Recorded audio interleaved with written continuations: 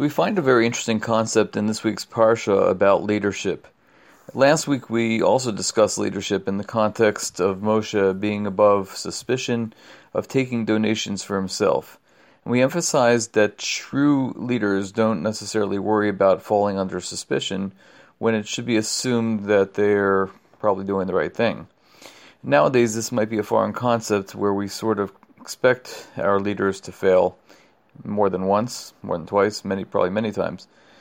Well, this concept is brought out in this week's parsha. We find a slight inconsistency with regards to the karbonos that different types of people bring when they sin. The Torah discusses the four classifications that include the Kohen Gadol, Kol Adas Yisrael, the Nasi, and a regular individual. For each classification, with the exception of one, the Torah uses the word if. The one exception is the Nasi, where the word used to describe the advent of a sin is asher, when. As it says in the pasuk, asher nasi yachata, ve'asa achas mikol mitzvos Hashem elokav asher lo siasenu shgaga ve'ashem. When a leader who incurs guilt by doing unwittingly any of the things which by the commandment of HaKadosh Baruch Hu ought not to be done, and he realizes guilt, yada yada yada. So the question is, why the change? It seems like when referring to a Nasi sinning, it's not a matter of if, but it's a matter of when, as evidenced by the term asher. So the Chassam Sofer offers the following approach. He asks why, when there are Torah leadership positions, we don't find these positions are passed down from generation to generation as much, whereas by a Nasi, there's often a passing down of leadership from generation to generation. And he answers his own question by stating that after the Churban Bayis Sheni and kings were a thing of the past, the Nasi had to step up, pun intended, and do the work of a king, which meant he had to be a religious figure, a diplomat, and essentially a politician. So as Rabbi Jonathan Sachs Zatzal quotes the famous words of Lord Acton, power tends to corrupt, and absolute power corrupts absolutely. It's not easy to be a politician.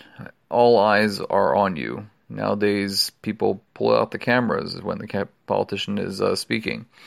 And I remember when I was taking a teacher training course, it was pointed out that we should make sure that we change our shirts every single day. Why is that important to change our shirts?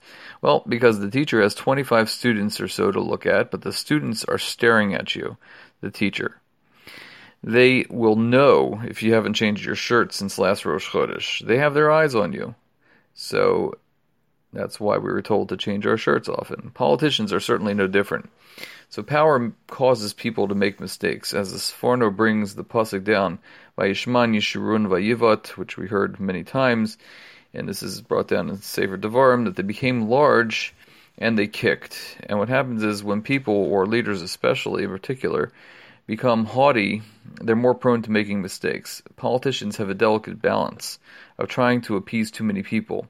People are generally happy when the politician is able to admit their mistakes as opposed to denying them and remaining haughty. Now, we don't find too many politicians who admit mistakes, but that's something which people admire in a Nasi.